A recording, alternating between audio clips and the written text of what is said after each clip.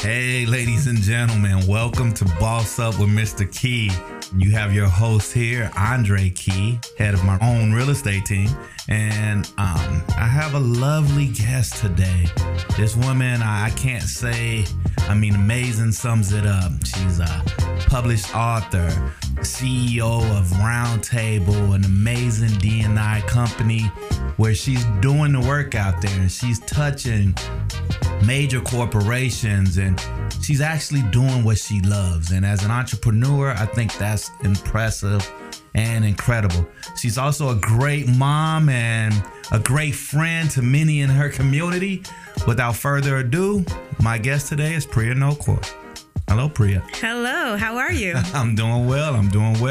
Hopefully I didn't miss anything. You have a long list of accolades, but I think I covered some of the core stuff, right? Yeah, I think you got the main points. Good. So what I like to do on my show is hopefully there's another Priya out there that's looking to start a business. There is nobody like me out there.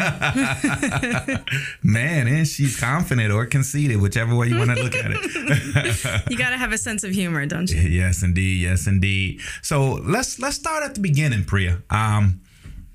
Take us back to your upbringings. Let's start with high school. Where'd you go? I was born and raised in Nepean, Ontario, Canada, which is a small suburb of Ottawa, which is the capital of Canada. Hey. I went to Bell High School. And if you did a Google search on Bell High School in Nepean, Ontario, you would find all kinds of very interesting, provocative stories about that school.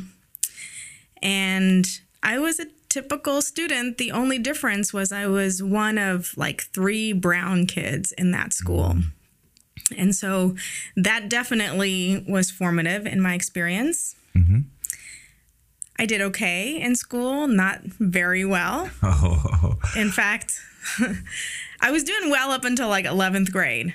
And then until 11th grade, what happened? You discovered boys? What? No, actually, it's interesting you asked because nobody can really explain it. I can't explain it. I just lost motivation and started failing important classes that I needed to get into college.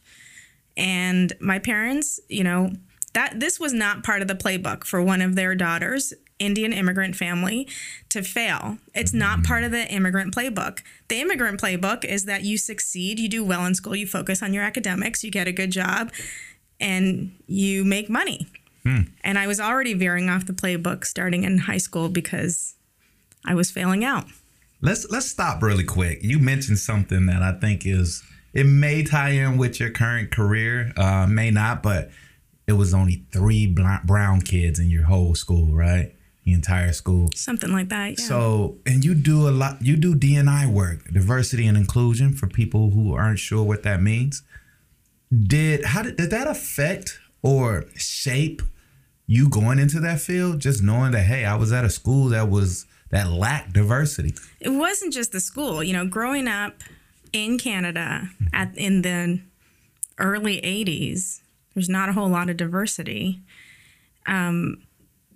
It shaped a lot of who I am. It defines you. You start to feel like an outsider. You understand very early on what it means to not be represented. And that just becomes part of your reality. So I can't say it defined my career path because I actually wouldn't say that I'm a D&I practitioner. I would say I'm a leadership practitioner. Leadership, okay. Which is much more encompassing than D&I. D&I and leadership, I don't see them as separate entities. In fact, anyone who talks about leadership should be talking about D&I. Anyone talking about D&I should be talking about leadership. It's the same conversation. Hand in hand, huh? Leadership really is, if you want to be the person you are meant to be, you have to be thinking about diversity, equity, inclusion, and justice. Got it. So, when you were in high school, did you start to hone some of your own leadership skills? Yes, I went to a leadership program called Shad Valley, and anyone who knows me is going to laugh when they hear that because and I think just playing team sports, varsity team sports, starts to cultivate a sense of leadership in you. Yeah, you were a swimmer. So that's right, a swimmer. And you probably did some other things as well. mean, in high school, I was a runner. That's what took up all my time. You ran away from home? What does it mean? Kind of, actually. Is that like in 11th grade? You were like ditching school, running away? Yeah, kind of. Like my parents, like I said, my parents didn't know what to do. This wasn't part of the playbook. They sent me to India. And I had to pull up my socks when I got there. So I had to learn how to study. I had to learn how to manage my time. I had to get back on the playbook. And luckily, I had support to do that in the form of aunts and uncles who taught me and tutored me. And I managed somehow to pass my high school courses by correspondence, come back, apply to college, and get in. Was it scary to go to India by yourself without your parents and your sibling? Well, my mom was with me for part of it. No, it wasn't scary. At least I don't think it was. I think part of me knew I needed to get out of whatever that situation. I needed a change in pace, in scenario, and that gave me that. I think I needed to build my independence, and that's what did that. That's crazy. I think around 10th grade for me is when I was like, hey, I need to like get out of the environment that I'm in. I need to have a change. I mean, I was near the verge of failing out of school, and I looked inside and was like, I don't want this for my life. I need to do something different to switch this up. So it worked out. I mean, it's a common time in an adolescent's life. Like, we're going through what some may call an identity crisis at that point. We're trying to define who we are and what works for us and what doesn't. And failing out, dropping out, failing classes, I think, is from very capable students, is just an example of resistance to what is expected of you. Right. It's a lot of pressure. So for you kids in high school right now, we know there's a lot of pressure, but sometimes you have to fight through it because life gets a lot tougher, wouldn't you say? I don't know. You think high school was easier than real life? Well, it is real life, but I mean, I don't know. Life. Does it get tougher? It also gets more joyful. It also gets freer. I mean, it gets a whole lot of other things too. I don't know that it gets tougher. Look at Priya flipping it up, taking something and just making it. All right. So high school, you went through that. Had to go to India to make sure you were grounded enough to finish. Let's talk about college. What happened then? I ended up at the University of Western Ontario in London, Ontario, doing my degree in kinesiology. Again, there was like 3 Indian kids in my class. I picked the whitest major. I don't even know what that means with kinesiology. It's a fancy word for physical education. I was good in sports. You're going to be a gym coach, right? Yeah, pretty much. My parents were like, okay, just whatever, do it. It's funny, I was just talking to a development officer at Western yesterday. He was asking me about my experience at Western. And I can't attribute my fulfillment to my academic program there, but I can absolutely attribute it to my involvement in resident staff. So I always lived in dorms for the 4 years that I was there. And each year that I was there, I took on a leadership position as a, RA or as a Don. I was an academic programmer one year. And being part of that team teaches you the basics of leadership. You have to discipline other people living on your floor. You have to be mature enough to make hard decisions in the moment. You have to have difficult conversations and navigate them effectively. And I didn't know it at the time. None of us knew it at the time, but I think it built a lot of my leadership. I mean, it built it. Well, do you feel like you kind of had some of that, like was kind of like a birthright where you could have those tough conversations with people? Or is it something that you gained and, really came into your own? I firmly believe that it is a learned behavior. I think that leadership is built and developed. I don't think that it is. There's no natural born leaders. I think there's an interaction between genes and environment, but I don't think it is all natural ability. Okay. So, all right. In college, you got a degree there. Did you get that physical therapy degree? Physical education, kinesiology. Yes, I did. Yeah, I got that degree. And then what happened? Well, it was in my last year. I actually did well. I made the Dean's Honor List in my last year. And I thought, what the heck? I'm going to apply to Yale. And how audacious of me to apply to a school like Yale. But I thought, you know what? Why not? Let them reject me before I reject myself. And so I applied and didn't get my hopes up. But I did start getting my hopes up once I got a waiting list response from Yale. And once I got on the waiting list, I started calling them every day. Here's a new resume. Here's a new cover letter. Here's a new recommendation letter for my teacher. Here's another thing I'm doing this summer to prove that I deserve to be there. Okay. And somehow a week before classes began, they let me in. A week before classes. Yeah, I must have been so annoying. I even showed up and knocked on their door and I said, here I am. I want a tour of the campus. I want to talk to professors. And I don't know what did it, but I ended up getting in. Man, you really wanted that. At some point, you realized that I should be here. Well, the possibility when somebody waitlists you, it's up to you to decide whether you will reject yourself or accept yourself. And the wait list was like, oh, there's a real possibility for me here. So I went for it. And those 2 years at Yale were pivotal for me. Okay. How do you think, first of all, what did you study at Yale? Public health. Public health. What do you think Yale did to build on what you have today? Like, what did it instill in you that allowed you to be the leader you are today? Yale has an amazing social support system. And Yale wants you to believe the moment you step foot on campus that you belong, that you're special. They do? And that you're going to do amazing things in your life. Oh, yeah. Okay. I think it's part of their whole, I'd never experienced support like that. Some camaraderie that they have, huh? Yeah. And I don't know what you call it. Camaraderie, yes, there's that. But it's really like, hey, you're going to be a Yale alumni. That means something in the world. Does that mean that carries a lot of weight? Does that mean you're like in a secret society or part of Illuminati when you graduate? Did you do a ritual with Yale? I mean, it's so intriguing, but no, not little old me. I never did any of that. But what I mean by it being pivotal to me is it was the first time I left Canada for real. You don't realize the culture shock moving from Canada to the United States, especially in the Northeast. It feels like it would be the same, but it's very, very different. So my eyes were opened, and at the same time that my eyes were opened, I got a lot of just encouragement that you're going to do amazing things in this world. Did you work while you were in college? Yes, in college I worked, resident staff, and that paid for my tuition and my housing. At Yale, I held multiple jobs as an international student. The tuition fees were even higher.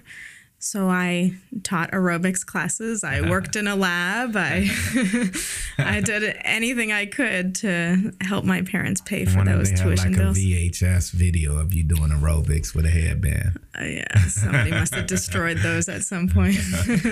All right, great. So, I mean, that's good. I asked if you worked because, I try to tell, young or no matter what age they are, hey, if you're going to have a business or if you're going to, sometimes you have to be able to work and also chase your dreams. Like, there's really not a lot of room for you to just say, hey, I'm just going to do 100% this, or I'm just going to focus on school. Like, there's a couple of things that have to be working, and you have to be excellent with your time management, which I know personally you are with that.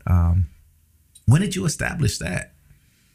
My time management practice? Yeah.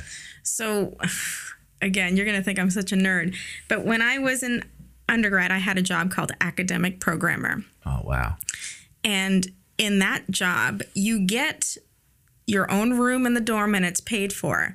But if you accept the job, you have to every month provide seminars for the other students who live in that dorm. And those seminars need to be on things like study skills and taking multiple choice exams and how to memorize facts and manage your time.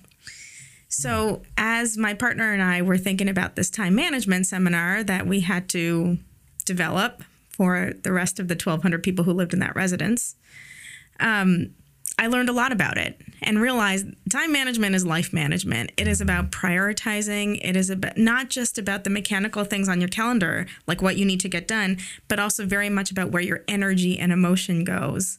So we call it time management. To me, that sounds so mechanical. It really is life management. And if you can't figure that out in college, it's going to affect you for the rest of your life. It's undergrad is a degree in time management, nothing else. Let's go back really quick. You talked about doing seminars. Was that the first time that you actually had to present in front of an audience? I mean, my parents put me on stage from a very early age, but in terms of teaching and workshopping and facilitating conversation, it started in undergrad. Wow. Okay. So you're done with Yale. You get a degree. What happens next in your adventurous life? So at Yale, I also had the chance to work for UNICEF and travel to Jamaica to do some work because public health degree, you had to do a capstone and an internship. So I got to work at the UN in Manhattan, and then I did part of my internship in Jamaica. And that gave me a global bug. Like I really wanted to travel more, but I loved being a student. And I had a mentor there. This is becoming a theme, right? Like having important mentors to see your future in a way that you can't see yet because your view of your future is limited. But they have an expanded view of what's possible for you. And if you listen to them, the possibilities open for you. So I had a mentor at Yale who said, maybe you should think about doing a PhD. So I thought, well, hey, I went to Yale. Why not go to Harvard? So I applied to Harvard. I applied to Columbia. I applied to a few other schools. I got categorically rejected from a few people who were like, you have no business applying to a PhD. I remember interviewing, and one of the advisors even said to me, pack your bags and go back to Canada. What? And you can take that in two ways. You can feel rejected and you can slump yourself down, or you can take that fuel and say, let me prove it to you that you're wrong. What was that about? Hold on. We can't just glance over that. Like, what was that, like racially? No, she was an Indian woman. I mean, it might have been, but I can't attribute it to racism or bigotry. I mean, I think she really looked at my application and was like, you don't know what you're doing. Pack your bags and go back home. Wow. And I could have believed her. I chose not to. So Harvard admitted me. I really thought it was a mistake. I thought Yale was a mistake too. I thought it was a mistake until I met my advisor, Marcelo Suarez Orozco, and realized, no, this was a deliberate acceptance. They wanted me in that program. There's a common theme I see here, and I think it's a quick lesson to share with the listeners. I mean, high school, 11th grade, I'm sure some teachers thought, she's about to be a dropout, but you believed in yourself and you pushed through. Going to Yale is like, I may not get in, waiting list. Instead of giving up, you push through. And then this lady tells you Harvard, you might as well pack your bags. So when people don't believe in you, you take that belief in yourself and use it as fuel to overcome those obstacles. I think that's key, and I think that people should try to figure out within themselves how they can use that to reach their goals. I mean, you're going to get all kinds of messages from very well-meaning friends, grown-ups, babysitters, parents, doctors, etc. You get to choose what you listen to and what you keep in your back pocket and what you reject. I completely blame my parents for giving me the confidence I have today. Oh, wow. Around knowing that no matter what, you're going to be successful. No matter what, there's going to be challenges in life. You get to decide how to overcome them. And they gave me that message. So, but don't get me wrong, there were plenty of times I was rejected and did get down on myself. That doesn't serve anyone in the long run. You are human. That happens. You are. And, you have to know that those moments are temporary and they don't define you. If you let them define you, then they're not temporary.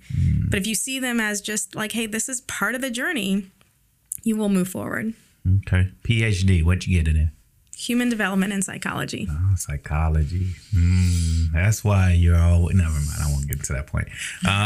So, okay. All right. Let's talk about your career.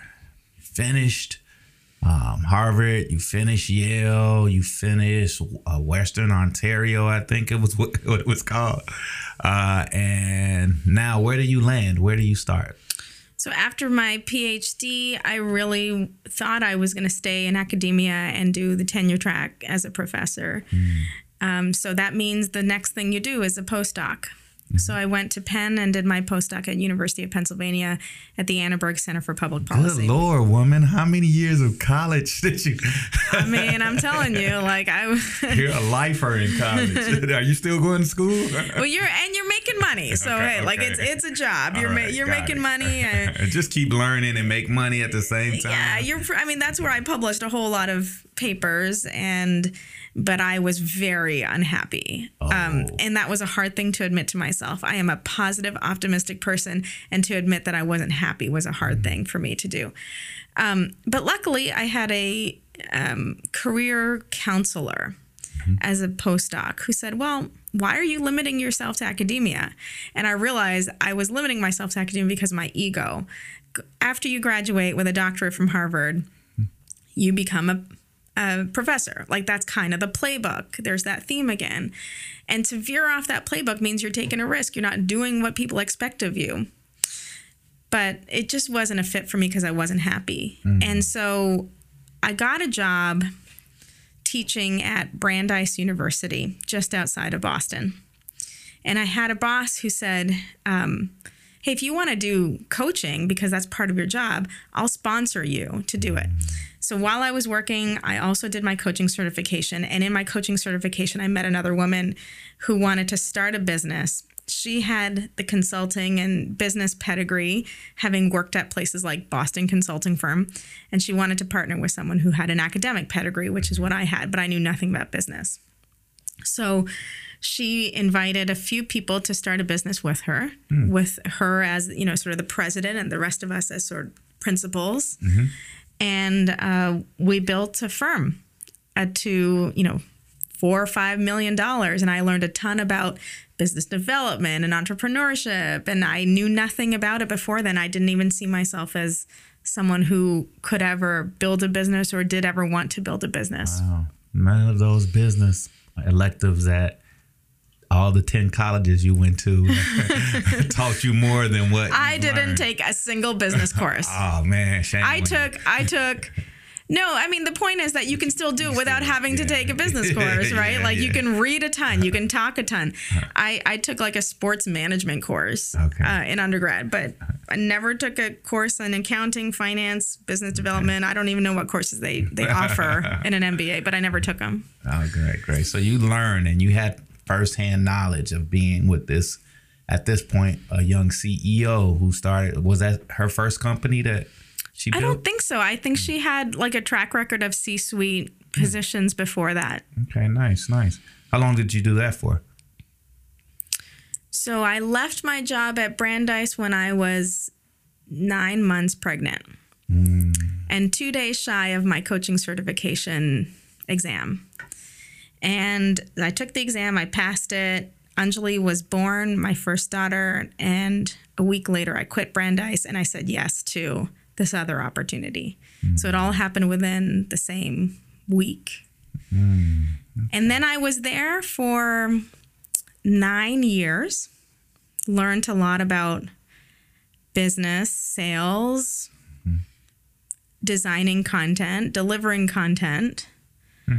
I sharpened my saw, as they say, Stephen Covey's 7th habit in 7 Habits of Highly Effective People. Who was there that helped you sort of, they say iron sharpens iron. Like, I'm sure you had some colleagues. I attribute a lot of that to my clients. Okay, great. Clients who are willing to give you feedback are the best clients because then you get better if you're service oriented and you want to give your clients the best experience possible, you're going to listen to their feedback and really take it into account and refine your service. Yeah, that definitely applies to any business. I mean, some companies call it an NPS, a net promoter score, or whatever. Like, if you can get that data and that information from your clients, I think it is very instrumental in helping you develop and produce a better product, whatever that may be. I hate to say this one, but here's another tale for you. I'm trying, because I'm just starting a podcast, to be politically correct as possible. Like, I understand the climate that we're in, so I don't want to offend anybody.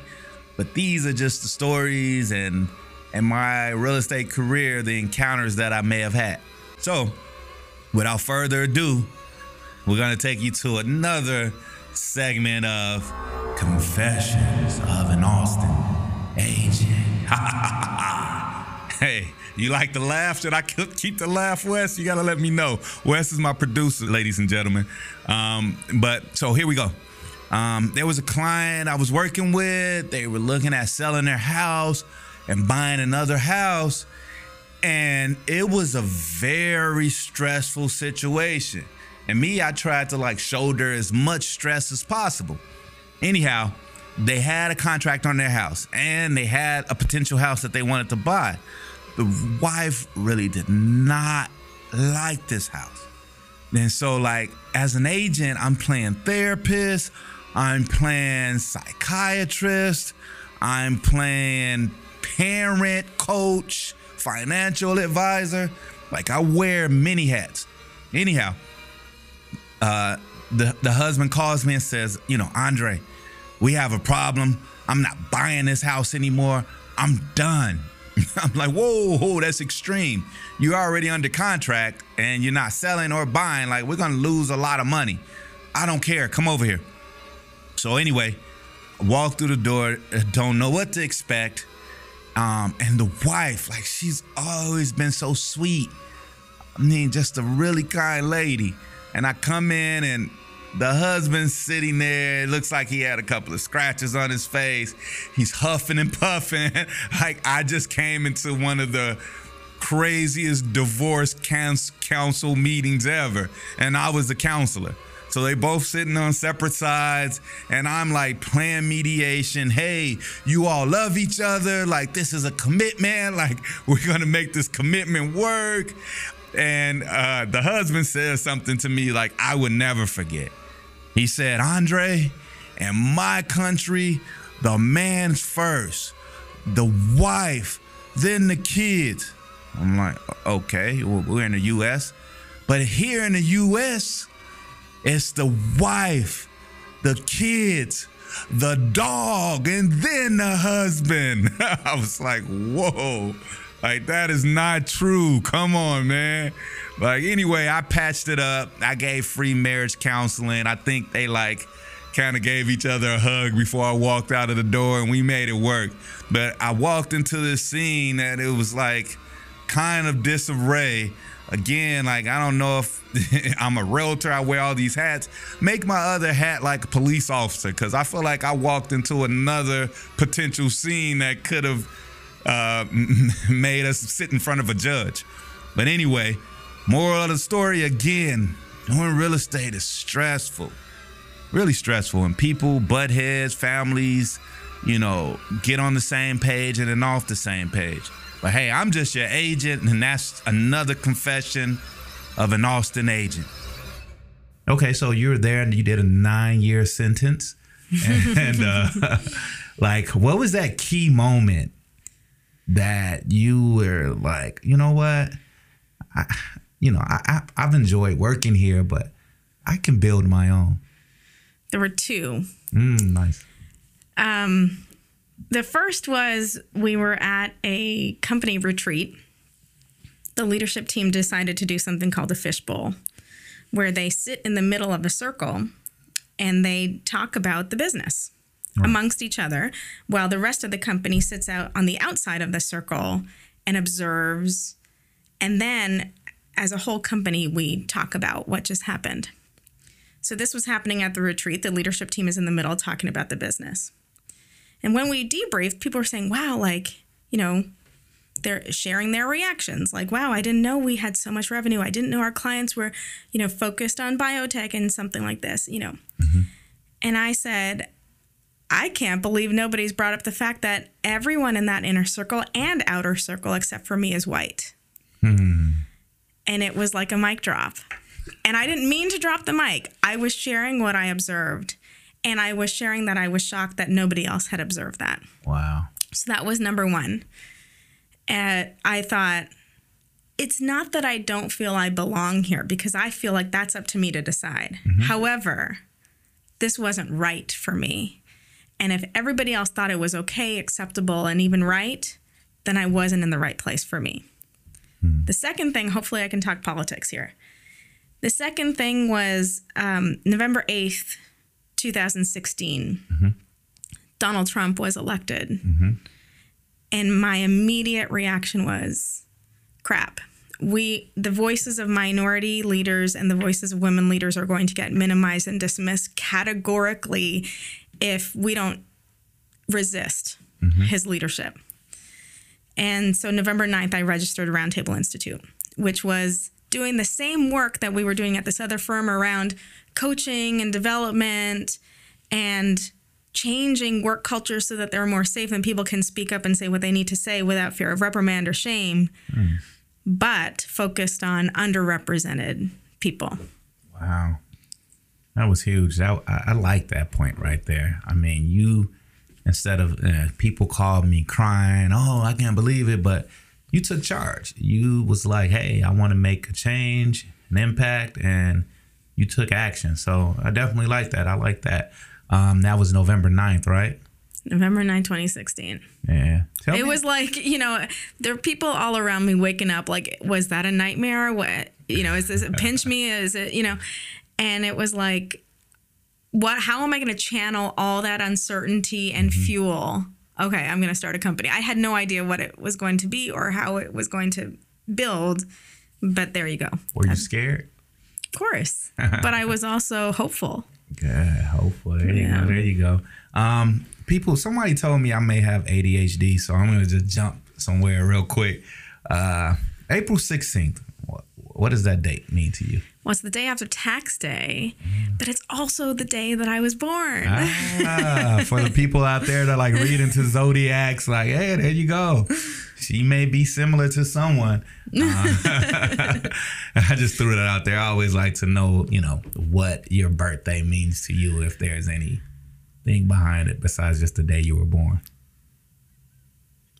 I don't know. I mean, April 16th is also, we have a funny thing in my family where April 16th is a birthday I share with one of my cousins. My sister is May 11th, and she shares that with another cousin. Wow. We just got lucky to share the same birthdays in our family. But is it fun to share a birthday, or is it like, no, I want to be selfish. I want to make it all about me? All my relatives were in India, and so this was a point of connection with them. Pen pal type situation. Yeah. All right. Let me jump back. Let's talk. Let's go back to Roundtable Inc. So you jumped out there.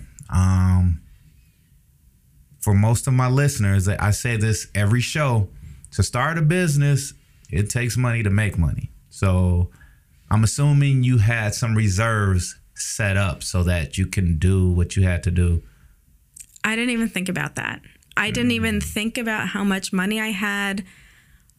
All I thought about was what I wanted to do. And I was laser focused on that. And I felt the money will come if I'm doing the thing that I know. It's so cheesy and everybody says this, but there's some truth to it, and that's why everybody says it. But if you are laser focused, the rest will fall into place. I had no accounting software. I didn't even have a computer. I hate spreadsheets. I hate tracking all of that stuff. But I had I guess they call it a vision. I had a pursuit that I was after relentlessly. So how'd you get yourself out there? Like, how did someone find out about you? Like, what'd you do? Yeah, that's a good question. I just started talking to people and I told them, the great thing about being a coach is you can coach anyone in any moment, even without their permission. And I've done this to you. Yeah, no doubt. So like somebody will come to you with a problem, and many of us with very good intention will try to solve it for them because that's what we know best. We think we're being helpful when we offer a solution. It turns out that that's not very satisfying for the other person.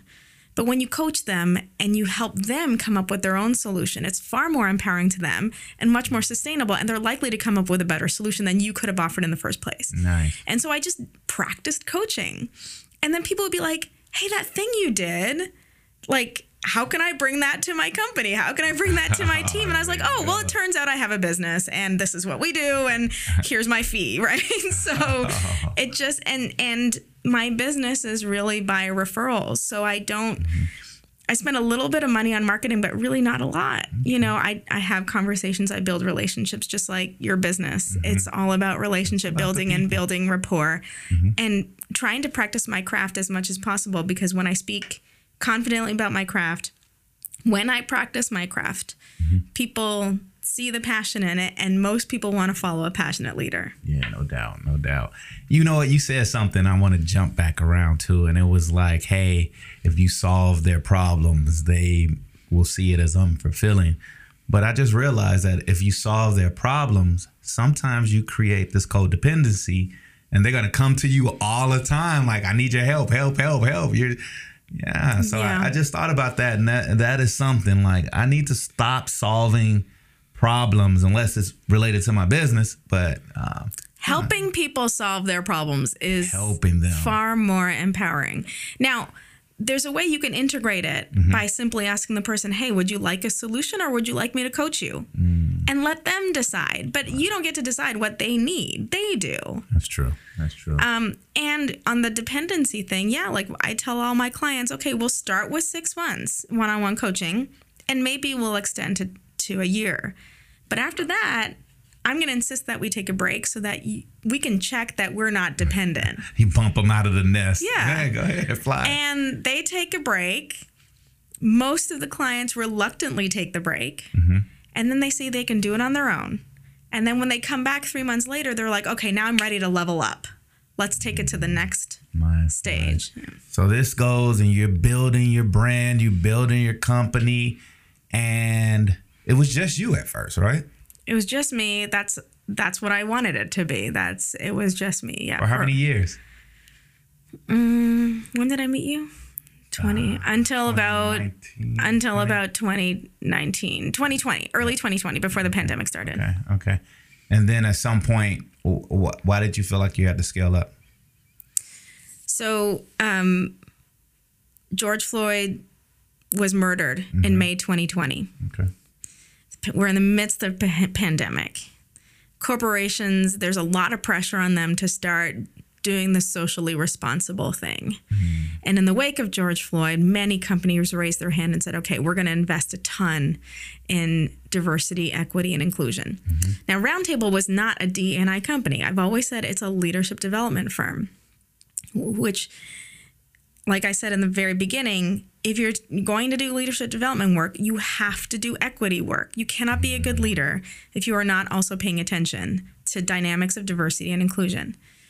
So we started to do enterprise level work with companies that wanted to change their entire cultures to be more diverse and equitable. And when you do enterprise level work, it means you're working with everyone from the CEO all the way to the cafeteria staff and everyone in between. And you're touching a lot of people's lives. So one enterprise learns about Roundtable doing it with them. Somebody gets word that it's working, our culture is shifting, and this is how the business started to grow. Now, my hope is that, like, it was a good thing that there was such a surge of energy in May and June. I don't want it to die down. I want people to see that this is a worthy investment sustaining into the long term, too. So that's where we are now. All right, good. And where are you now? How big is your company as far as employees? Oh, yeah. Or contractors? So so we started doing enterprise level work. I certainly couldn't do that by myself. Right. And I had I have good friends. You're one of my friends. Yeah. And you told me, okay, Priya, you're either going to have to say no to these like big scale projects, or you're going to have to build a team. So I was like, oh, I wasn't planning on building a team, but I also hate saying no to touching so many people's lives. And I hate the idea that we can leave so much service on the table when people are asking us to help them make their companies more diverse. They were literally throwing checks at you like, hey, help. The money was nice, but it's also like, gosh, this company really wants to change. And that's very inviting to me. Okay, so I had to build a team. And so we built a team of now 30 facilitators across the world. We have coaches in Netherlands and Tokyo and India. And we have coaches who speak English, French, Spanish, Mandarin, Arabic. And I'm really proud of that. And it happened quickly, and it happened so that we can meet the demand. Nice. I mean, if that's not inspirational for you out there, but I want to jump off of the Roundtable Institute for a second and get a little personal. And Priya, I know that you have 2 amazing young children, very active in their lives, but yet you run this very lucrative, rewarding organization. And I know a lot of people suffer with like that work-life balance. And we talked about life management early on.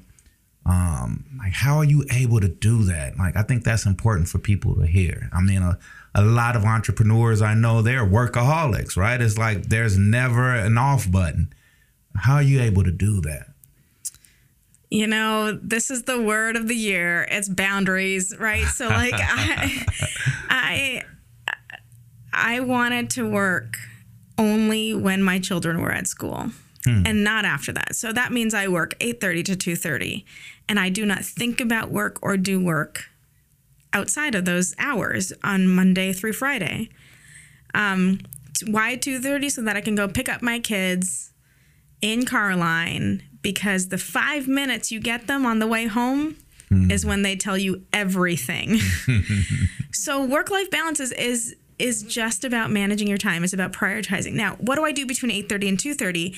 I work. Yeah. Like, I really do work. I do not get distracted.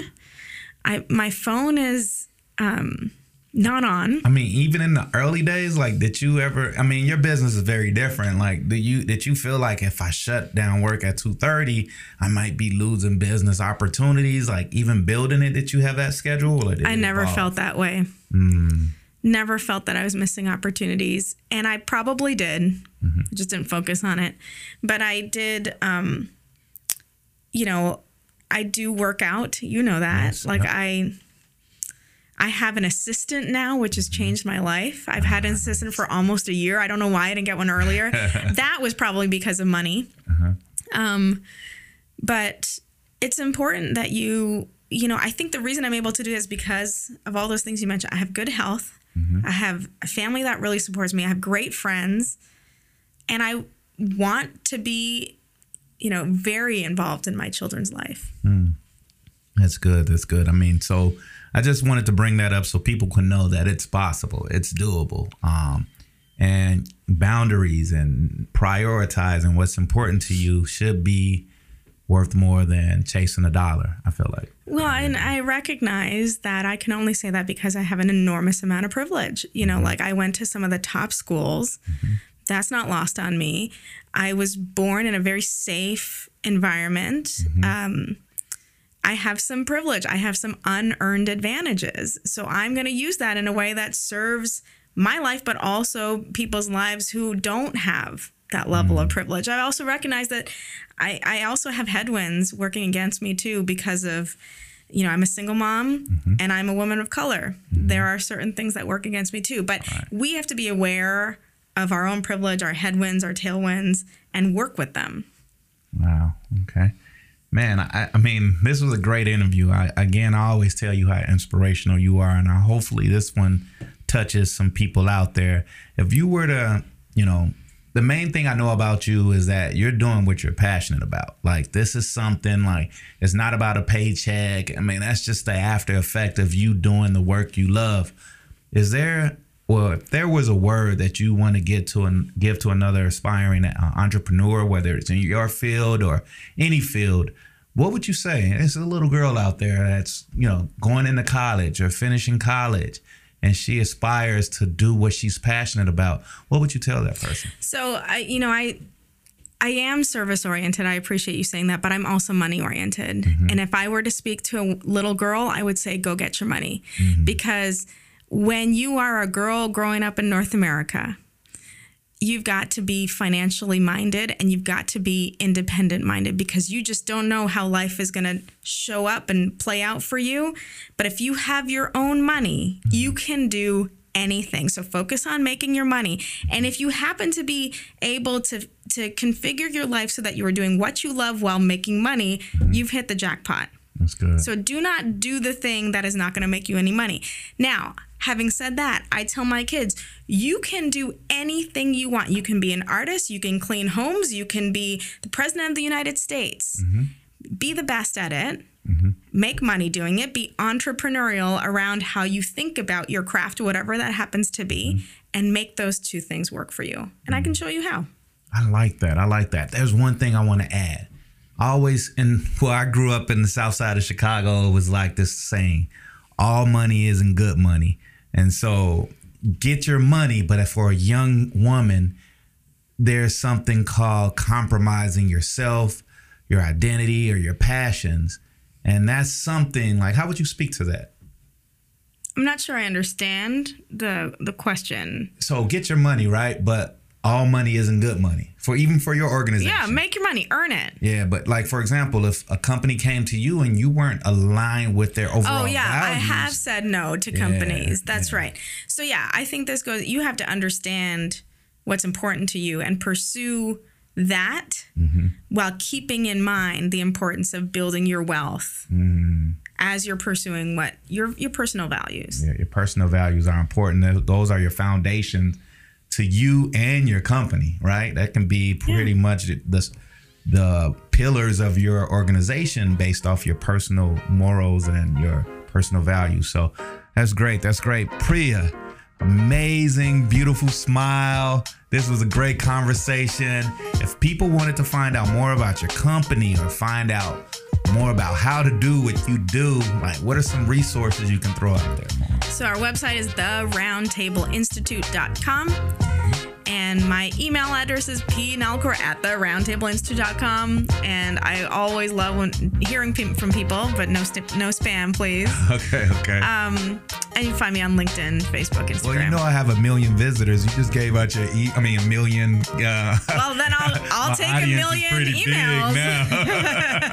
That's great. Hey, you all, thank you for our 5th and one of our best episodes. Priya, I appreciate you for coming and joining us and shining some light to our listeners on how to boss up. Thanks again, Wes, for producing this show. It's a wrap.